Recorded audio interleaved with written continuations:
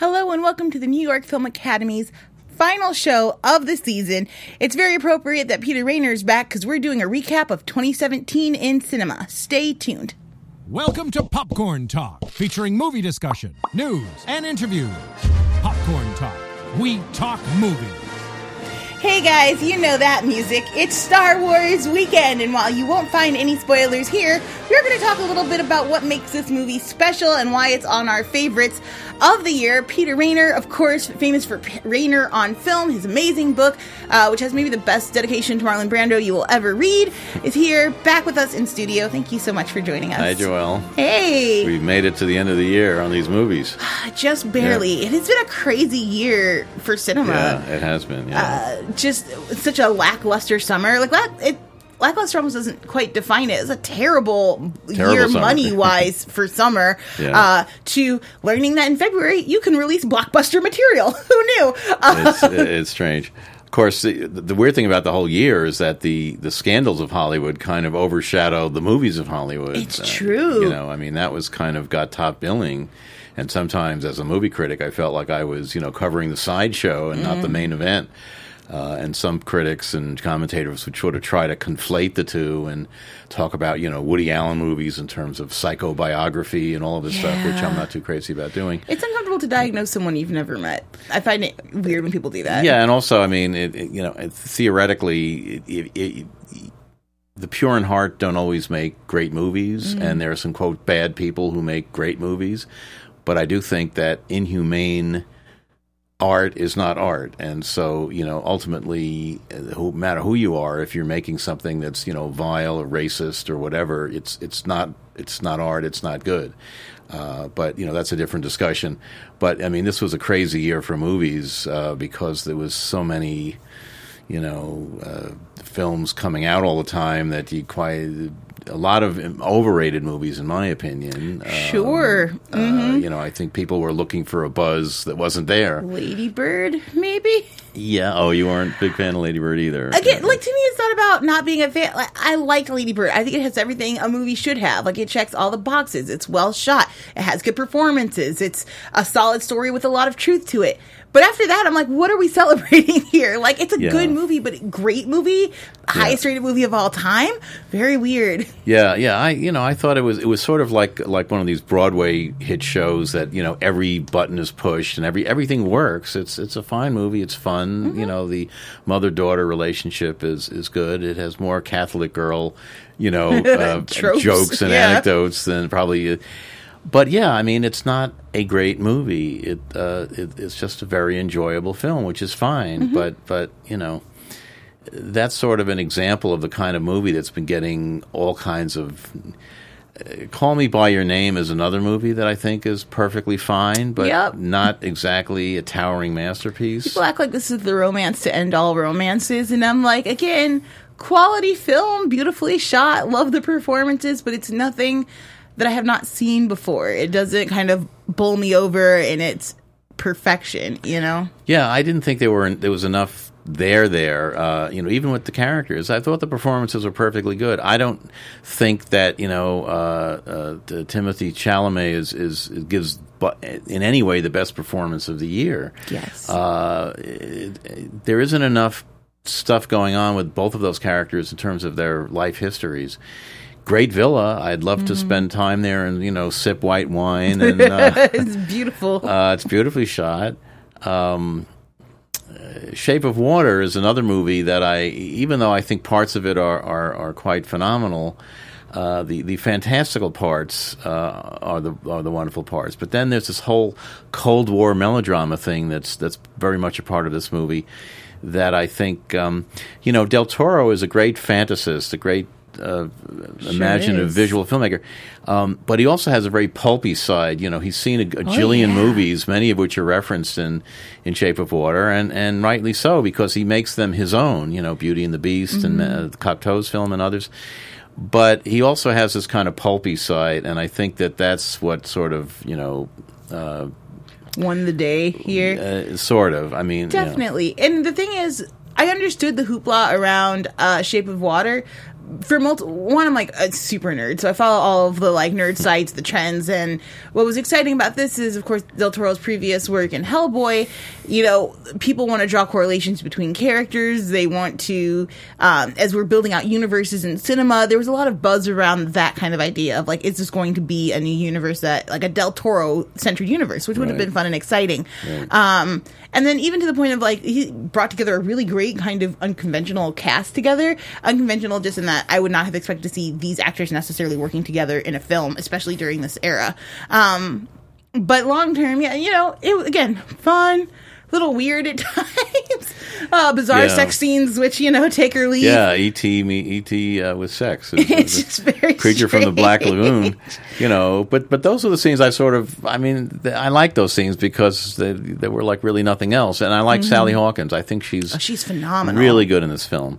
But you know what? She's equally good or better in a movie that just kind of slipped away this year called Maudie.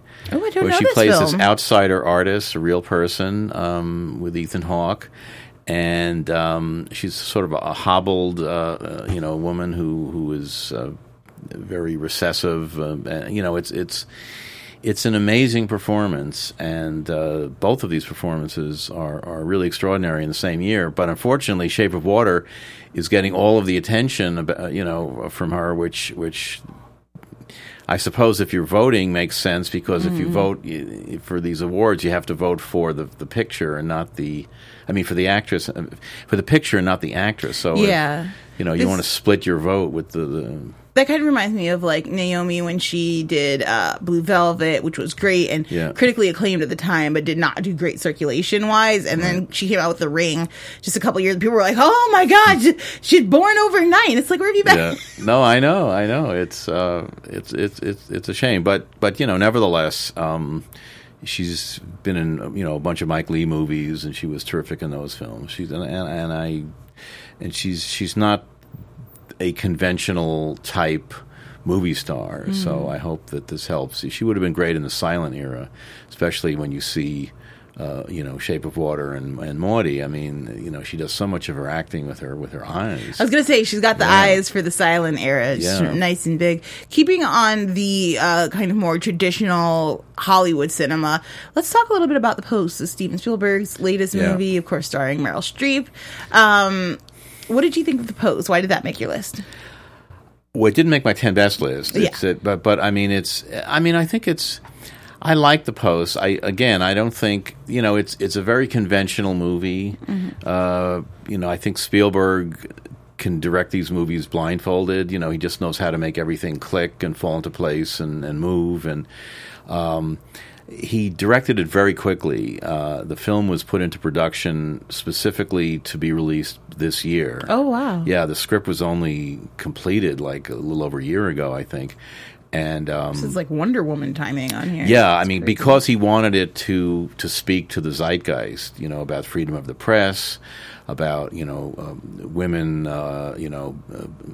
overcoming male privilege and corporate, all of those things were very, that are so current now. Super timely. And that's why he very much, is on the record as saying that's why they rushed this through.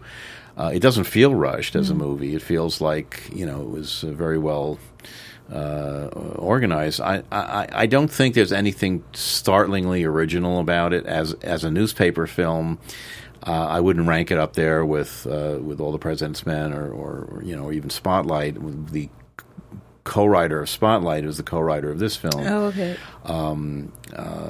But the performances by Tom Hanks and Meryl Streep are quite good. Hanks it's a different take on Ben Bradley from what we remember Jason Robards and All the President's Men, but he's very convincing. And Streep is Kay Graham, the first woman publisher of a major newspaper who finally gave the go-ahead to publish the Pentagon Papers, which is the crux of the movie, against all odds. She's wonderful, as usual. Her makeup for me would look, I don't know, a little Mandarin or something. I thought it was a little off-putting the way they made her up. But I think, she gives a very touching and real performance. Was she made not to be beautiful, or is it I don't know. I think they didn't want her to look like Meryl Streep, so Okay. they did something to make her look less like who she is. Copy. But I don't think they really needed to do that. But she's awfully good in it. I do. Having said that, I kind of hope she stops playing famous ladies or real people for a while. You know, Julia Child, Maggie Thatcher. Yeah. I mean, you get That to a opera point. lady. Yeah, totally. Right. I mean, not as well known, but yeah. Florence Foster Jenkins. There we go. Which is a movie I really loved, and I I'm thought sort that of in the movie was so minority fun. on that. Yeah, people hated it. I'm like, it's a fun movie. Come on. I know. What are you I expecting? really hated it. The union of Hanks and Streep is kind of like De Niro and Al Pacino in Heat for me. Like, two great actors that we haven't seen do scenes together, Right. coming together to do, you know, a Spielberg movie, Right. no less. Like Frankenstein meets the Wolfman. Yeah, and I purposely haven't done too much research on this film yet, just because I like. If in my ideal world, I would see every movie at a festival with just no information beforehand and just get to experience it. Right.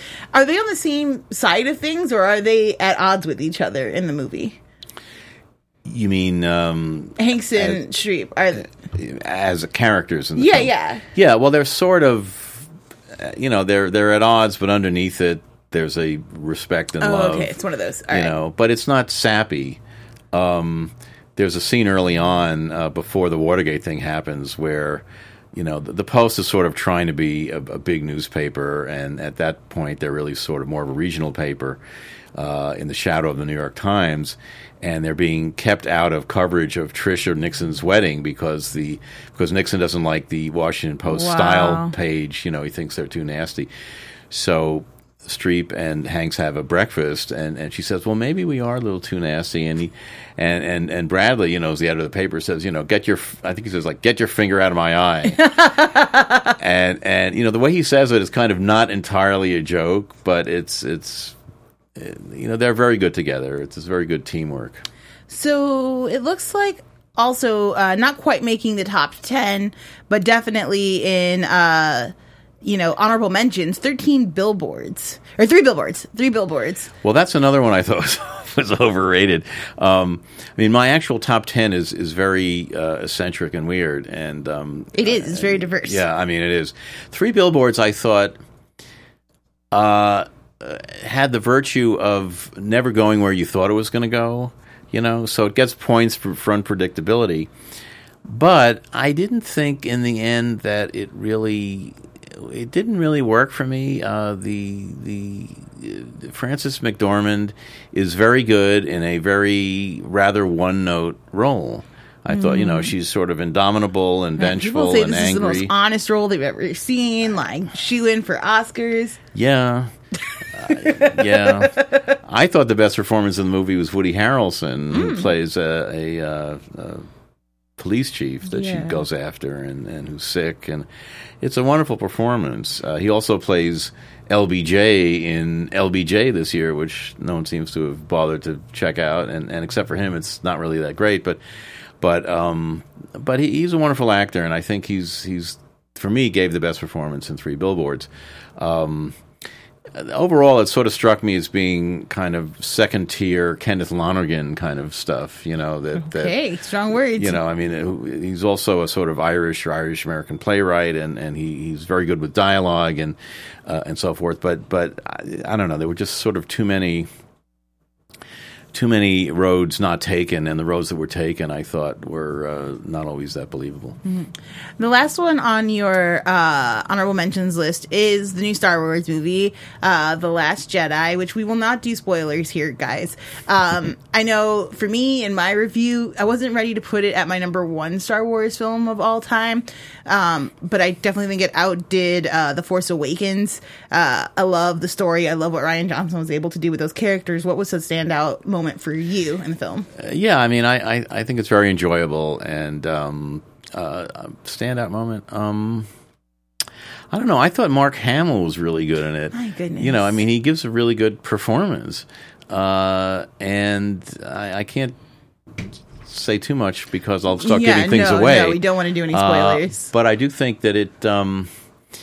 You know, he put some real soulfulness into it, where he probably didn't even need to do that. it's kind of like The Perils of Pauline. I mean, there's a cliffhanger every 15 minutes, and It's true. Adam Driver is about as broody as he's like. Has he ever played Hamlet? He really needs probably to, has. though. I really liked what they were able to do with Kylo, writing wise. Again, we won't do any spoilers, but I thought they gave a lot of validity to that character. Whereas before, you're like, this is just a crazy like child acting out. They gave him some backbone and a structure to build off of. Yeah. And the repeating scene worked really well for me structurally. Yeah. So fun film. Yeah. I think for me the best is Empire Strikes Back. I think most that's people, fair. Pretty great. But this film references that quite a bit. And I guess there's another one left in the trilogy, and then Ryan Johnson's going to do another trilogy after that. Well, JJ's going to do the final one in this trilogy, right? But then after then that, I Ryan think will do he's his going own. to do 3 more. It'll be interesting to see where he takes that. I know they're not following the Skywalker family. But I'm excited. I mean, to I'm see not. it. I am not a Star Wars nut like some people are. So I didn't find. I mean, this is not a religious experience for me. This film. It was, but I know you are. But it worked for me, even so. So it'll work for the 4 other people out there who are not Star Wars nuts. I look forward to hearing this. And seeing it early. The thing I've been waiting on most is just to get other people's reactions to it. So I'm looking forward to it. Let's get into your top 10. I'm going to start with my least favorite of your top 10, which is Mother. What did you like about Mother? How does it make it in there? I'm going to get a lot of heat for this. I mean, people didn't just dislike this movie; they hated this movie. I mean, Rex Reed said it's not just the worst movie of the year; it's the worst movie of the century. I thought that was excessive. Yeah. But yes, it goes way off the deep end the last 15 minutes, and I normally don't like Darren Aronofsky movies, so I feel doubly weird for liking this film, because all the people who like this movie. I just thought, I don't think it's like a Rosemary's Baby kind of thing, which a lot of people are. I think it's about, it's sort of his mea culpa for being a prima donna, shall we say. Sure. I mean, the Javier Bardem character is a sort of diva, self-infatuated poet, and Jennifer Lawrence is kind of his wife / muse, and he puts through all this horrible stuff. And to me, it was kind of a movie about, just how reprehensible the artistic personality can be. How hard to live with. Okay, I can see that. The whole time, it just felt like I wish he would have done this, just gotten a story credit and handed it over to a woman to be like, maybe we flesh this world out a little bit more, explore less surfacey issues with women. Like to me, it just felt like Feminism 101, and that there wasn't a lot of depth behind the surface. I was intrigued by a lot of the performances, and anything that's like weird and kind of avant-garde, I'm instantly going to gravitate towards. So it was an intriguing experience watching the film, but I don't know if it cracks my top 10. I know. Well, you speak for millions.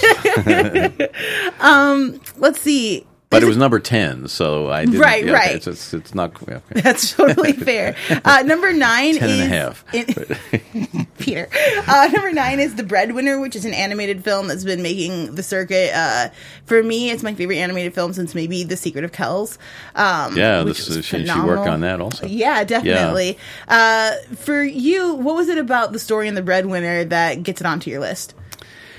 Well, I think it's just a really touching, powerful story that has all sorts of ramifications, both personally and politically. Now, this girl tries to save her family from the Taliban in Kabul, and I know a lot of people think that animation should just be for fun and games kind of stuff or goofy stuff, and that you can't deal with serious issues in animation, but it's been proven time and again that you can. Marjane Starapi did it with her book Persepolis, which was turned into an animated feature.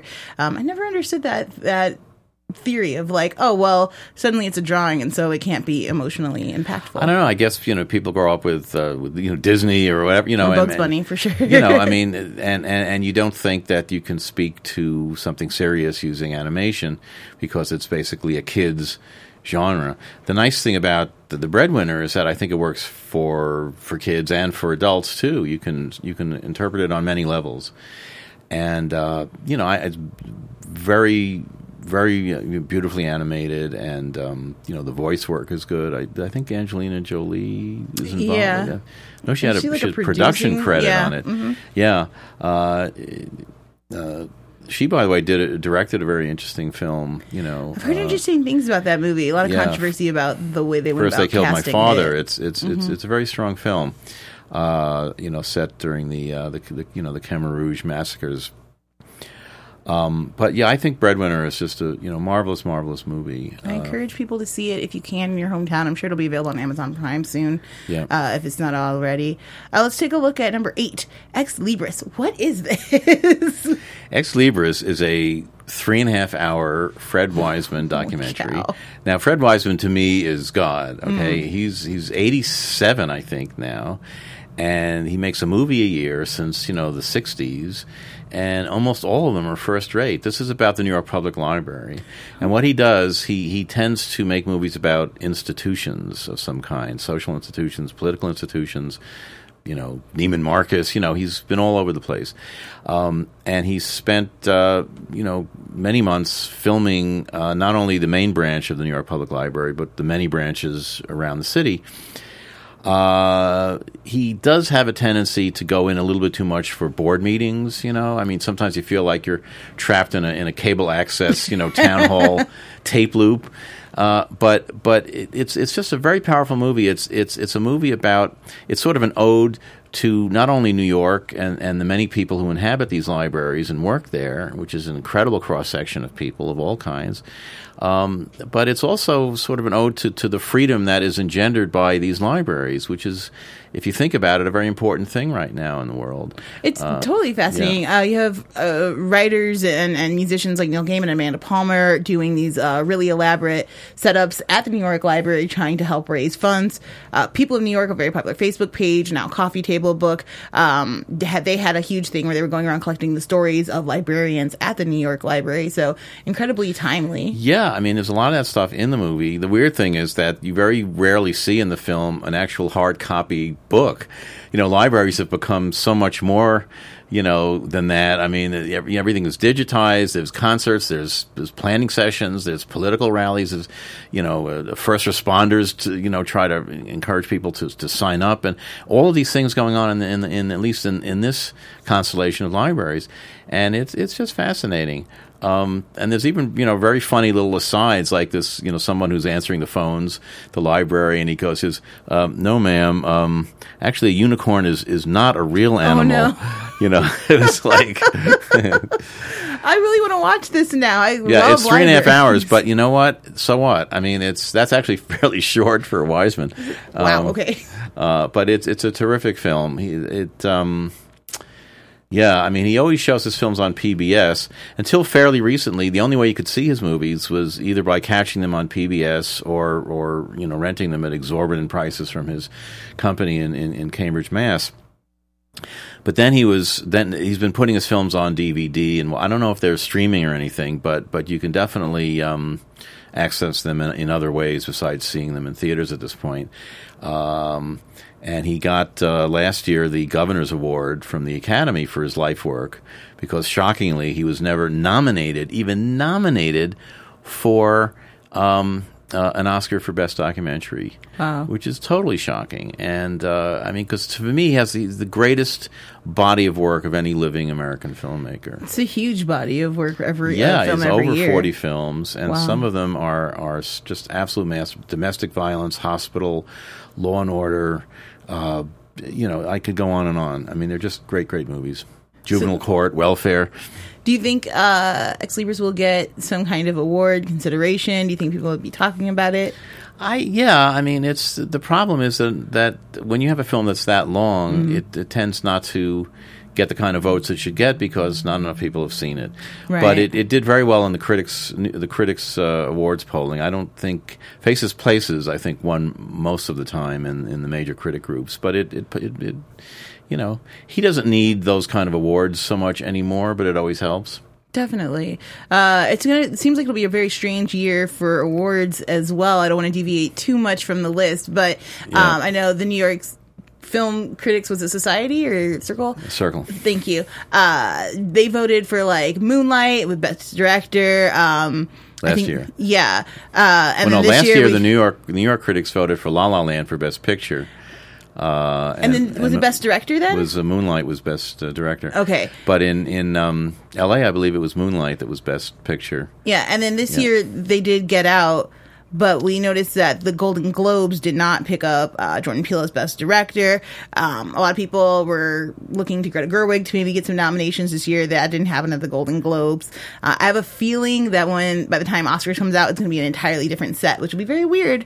Typically, they are pretty much aligned. Well, there's no consensus this year, which can be kind of interesting, and these people who make their living handicapping the Oscars, starting January 1st, with all these flow charts and stuff. I mean, it's all kind of nonsense. And afterwards, when everybody's wrong, they don't really go back and say, "Oops." They just kind of move on to next year. There's no harm in guessing. I'm not particularly good at predicting Oscars. People think, "Oh, you're a film critic. I'm going to find out what you." But no, I mean, film critics often outsmart themselves. The big trap you fall into when you're handicapping Oscars is to pick films that you like as opposed to the ones you think will win. Truth. I mean, it's very tempting to put a film that you really like in there. Oh, this is going to win Best Picture, when you know that some film you hate is much more likely to win. I lost my 2012 Oscar poll because I chose How to Train Your Dragon over Toy Story 3 for Best Animated Picture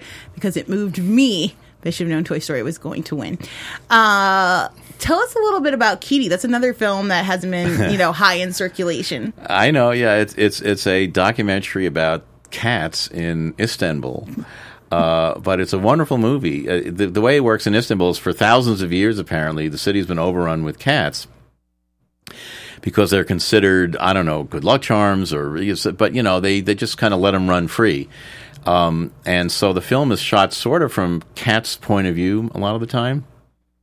Focuses on 3 or 4 of these cats and all the troubles that they get into. But more than that, it's a movie about the city itself and the people who inhabit it.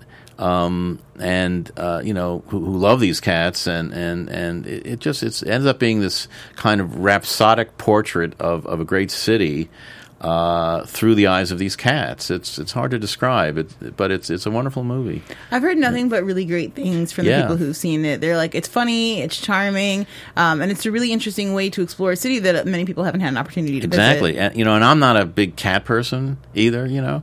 That's not why I really like this film. If you are a cat person, then it's probably like the Star Wars of cat films, right? I'm surprised YouTube hasn't gotten a hold of it yet, and it kind of seems perfect for them. Here's a movie I haven't seen yet, but I'm dying to see, The Phantom Thread, which is rumored to be Daniel Day-Lewis's final film. I know. How are you feeling about it? Is this a good note for him to leave on? Well, yeah. I mean, it's a very good movie, and it's a terrific performance, but that's all the more reason why he shouldn't be leaving. I think he's a little bit nutty, perhaps, shall we say. But the fact that perhaps the greatest actor in movies who's won 3 Oscars and could possibly win a 4th for this is just going to sort of hang it up. He's not that old. Why? I don't get it. I mean, he said he sort of fell out of favor with himself when he made this movie. It was too sad an experience. I don't get it. He talked a lot about filming in a very small house because the shop where they worked, so that's where they filmed. I don't know. He's married to Rebecca Miller, who's a film director, the daughter of Arthur Miller, and so I'm hoping that at some point she'll write something for him. Well, she'll need money. She'll need somebody to step in and make the financing for this film, and he'll do it. I mean, he has been in films of hers before. Wasn't My Left Foot her film? No, that was Jim Sheridan. Oh, okay. Yeah, that was wow, what a performance that was. Yeah, it was really great. But he's kind of done this before unofficially. He doesn't act that much. There's 3 or 4 years between movies. And one time he sort of took off entirely and worked as a cobbler in Italy. You know, he comes from one side of his family were cobblers, you know. So, but this is the first time he has sort of said publicly that he's not acting anymore. But, you know, Sinatra said he wasn't going to perform anymore, and then he came back, and, you know, Jimmy Cagney. Miyazaki has, like, retired 3 times in the last, like, 5 or 6 years. Yeah, I mean, I'm hoping there's some role that's just so great that he can't possibly turn it down. But he plays a 1950s English dressmaker in this movie. Not a real person, but it's sort of a composite of several people, I think, who, with his sister, is part of this company that he owns. That It's a strange movie because it's really more like Rebecca or Vertigo, really, than anything else. Yeah, that's not how they're promoting it.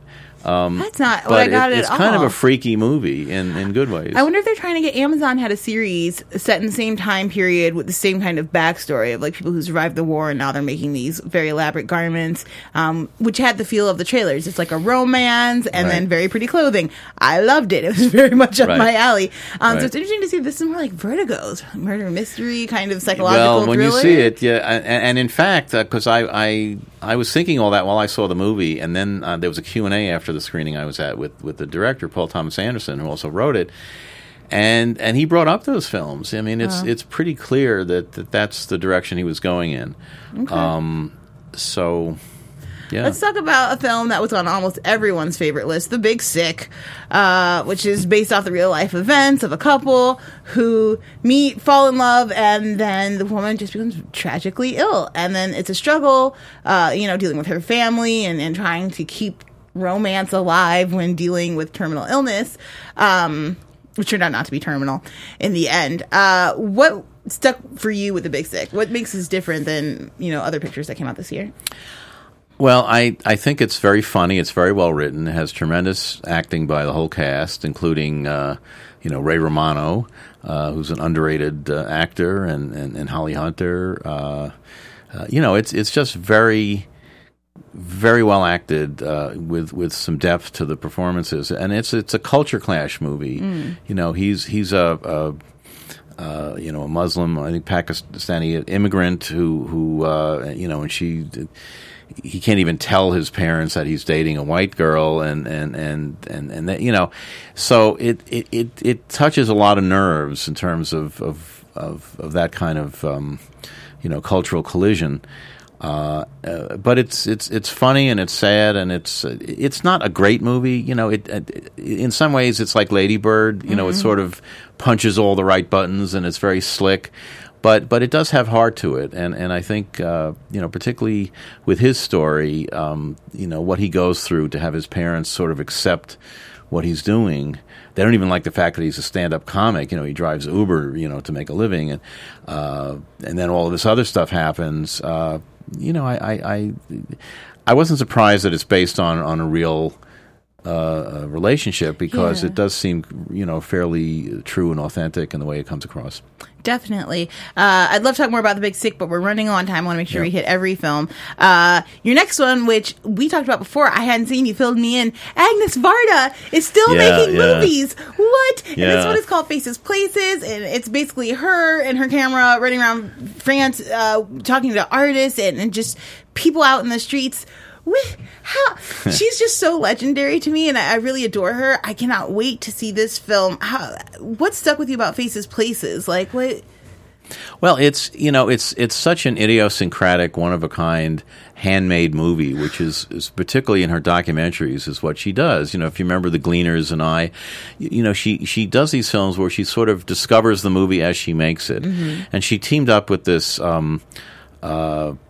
I don't know what you'd call him exactly. The guy named JR, he's in his 30s, and she's 89, and they sort of form this twosome where they travel the French countryside. He takes these pictures of the villagers as they travel around in this large truck that he has that has a developing room in it and everything. So he takes pictures of people, and then he somehow blows these photos up and plasters them on the sides of buildings and walls. Like a Banksy. Yeah, like some woman lives in a house house that she doesn't want to vacate or something. So they put this big face, photo face of her on the front of the building.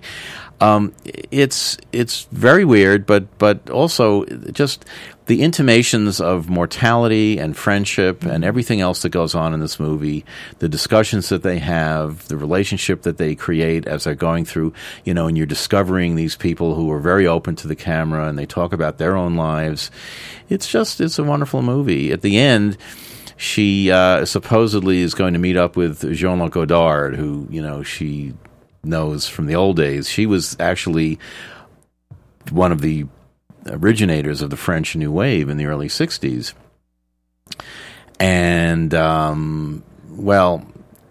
he doesn't show up, and it's a very sad moment. He's as ornery as they come. Yeah. So it's not entirely, but the way that's resolved and how she finally kind of works it out with this guy JR, and it's hard to describe, but it's a wonderful, wonderful movie. I love Agnes's approach to film. It's very, we were talking a little about before the show started, it's just very feminine in how she approaches it. It's not at all, as you were describing, pre-planned. It's very kind of floaty and almost more poetic. There's nothing coercive, and she doesn't, like I said, she discovers her film in the process of making it, and obviously in the editing room, but you don't get the feeling in this movie that there was a playbook of any kind, and that's what's so wonderful about it. Just tangentially, I just realized it's funny that a number of the best films that I've liked this year were made by people well into their 80s. I don't think it's on that list, but Andre Vida's last movie, before he died, After Image, is a terrific film about an avant-garde artist during communist repression in Poland. He was 90 when he died. He made the film shortly before that. Fred Wiseman is 87. Varda is 89. So you can make terrific movies as a octogenarian. Everybody folks has something to say. Yeah. Let's talk about the Florida Project briefly. Willem Dafoe getting a lot of Oscar buzz himself for this. Apparently breakout child star actors. I enjoyed the film, but it's, again, with our punch card, hits a lot of ticks, but didn't do a lot for me. What was it doing for you? Because it's like number 2 on your list. I would say maybe 1. You put it 1? Yeah, I mean, I don't know. This movie just struck me the right way. I think that it has a kind of free-form, poetic aspect to it that, the comprehension of childhood that's in this movie is, I think, on par with some of the best of the Truffaut films, like Small Change. Defoe is great. He's often good, but I think this is his most human-scaled performance. There are no prosthetics or anything going on there. He's playing a sort of bedraggled motel manager in this rundown motel outside of Disney World, where mostly single mothers or grandmothers and their children are there. Brooklyn Prince, who's the child star of the film, I think she's 6 or 7. Yeah. She's had some theatrical experience, I gather, but boy, is she a terrific performer. She's a firecracker. She's dynamite. I mean, it's really good. And, so I think it just really struck me as a kind of, poetic, reverie of childhood in a way that I hadn't seen very much in an American film. This is also another film like The Phantom Thread that was shot on location. So this is an active hotel where people are living. And Defoe in his Hollywood Roundtable talks about how important it was to be surrounded by the people, and it was easier to become one of them instead of just talking about their story, actively living it, which I think definitely shows up on film. Yeah, and the film was shot in 35, I believe, and his last film was shot on iPhones. So, he's versatile. He's willing to experiment. Yeah. Speaking of versatile, my favorite film, I'll gather your number 2 then, is Get Out, which came out of nowhere and slapped me in the face. I've never been more afraid of teacups in my entire life. The idea of visualizing pain in a way that is a black box it was so inventive, and I think probably as visceral as 2001: A Space Odyssey the first time you see it. And then, of course, just this new talent on the screen, Jordan, and from this, of course, he'll have his He's going to do a Twilight Zone. Yeah. Which, I mean, after this, you got to think, like, what better mind could there possibly be to do it? What was different about Get Out for you? I just thought it was such an original movie. It was like a mashup of all of these types of films, of genres that normally just don't go together. It was a horror film, it was a comedy, it was a very bracing, socially conscious film, satire. All of these things that were put in together, and it all works. It's a very daring thing to do for any director, let alone a first-time writer-director.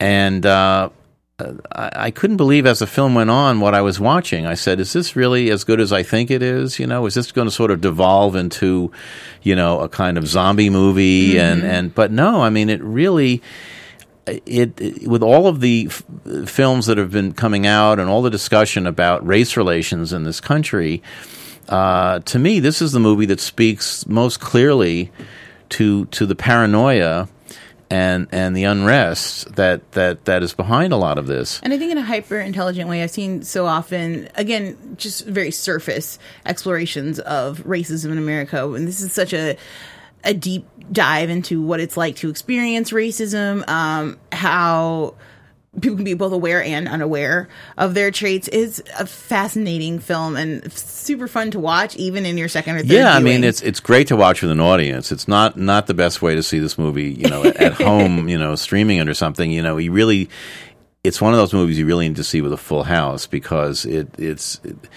everybody screams in the right places and they're really with it. There's an electricity in the audience that I hadn't experienced in most films that I've seen this year. And watching it, I felt it must be like the first time people saw Planet of the Apes. There's a sense of discovery and also a discovery of a wonderful new talent, at least as a film director. Yeah. But even the lead actor, whose name I can never pronounce, it's got a lot of A's and W's, but he's now going on to be in Black Panther, and I know he's got another big movie deal after that. He's from England, too. Yeah, I mean, and Brian Williams' daughter is in it, Allison. I mean, it's just a really, really good movie, and I always like, for me, the best combination is scary funny. So, like Jaws was scary funny. I think that's a wonderful combination, if and when it works. So I think this film is really the breakout. Get Out is the breakout movie of the year, and I hope that it does well. I'm not a big Oscar person, but I hope it does well there for a lot of obvious reasons. Yeah. I don't think that movies like that normally get awards because they're considered, horror films or something. But I think we're past all of that, and it really is. It's more. It feels realer, more. To have a film that have all these different tones going on it about that subject than other films, even films like Detroit and some other films that came out this year. A little heavy-handed. They sort of show you what happened in its way, but this film, I think, really shows you from the inside out how it feels, and it also doesn't pull any punches with the white liberal establishment. I mean, that's really one of the targets of this movie. The hypocrisy that is so much a part of racism. So it's a wonderful film. I really enjoyed it too. I enjoyed going through your top 10 list today too, Peter. That was a lot of fun. Thank you guys so much for joining us. We really appreciate you being here. In the links below, tell us what your favorite movies of the year were. Do you agree? Do you disagree? Do you have some input? Mother. Okay, maybe. But we definitely want to hear from you. This is our last show of the year, but we will be back in January. So just follow the Popcorn Talk Twitter page and you'll get an update on our exact date we'll be coming back. But thank you so much for joining us this year. It's been a lot of fun. Thank you, Peter, for coming in. Always a pleasure. Thank you, Joelle. Educating us. It was wonderful. Sure. And we'll see you guys next year. From producers Maria Menounos, Kevin Undergaro, Phil Svitek, and the entire Popcorn Talk Network, we would like to thank you for tuning in. For questions or comments, be sure to visit popcorntalk.com. I'm Sir Richard Wentworth, and this has been a presentation of the Popcorn Talk Network. The views expressed herein are those of the hosts only and do not necessarily reflect the views of the Popcorn Talk Network or its owners or principals.